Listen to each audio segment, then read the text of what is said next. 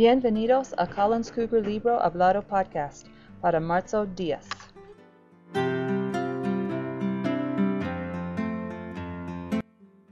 Hoy oiremos a Kimberly de 5B.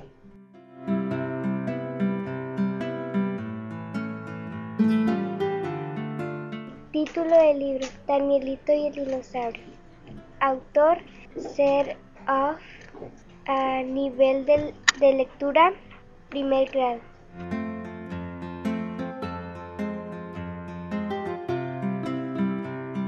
Este libro habla sobre un niño que se llama Danielito. A él le gustan los dinosaurios. Un día fue al museo para ver a estos animales extintos.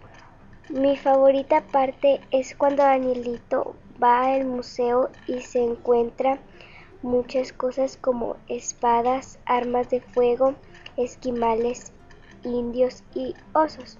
Lo que más le gustó fueron los dinosaurios.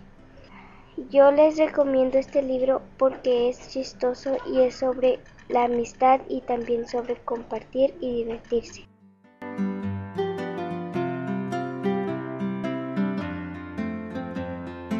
Muchas gracias por su atención.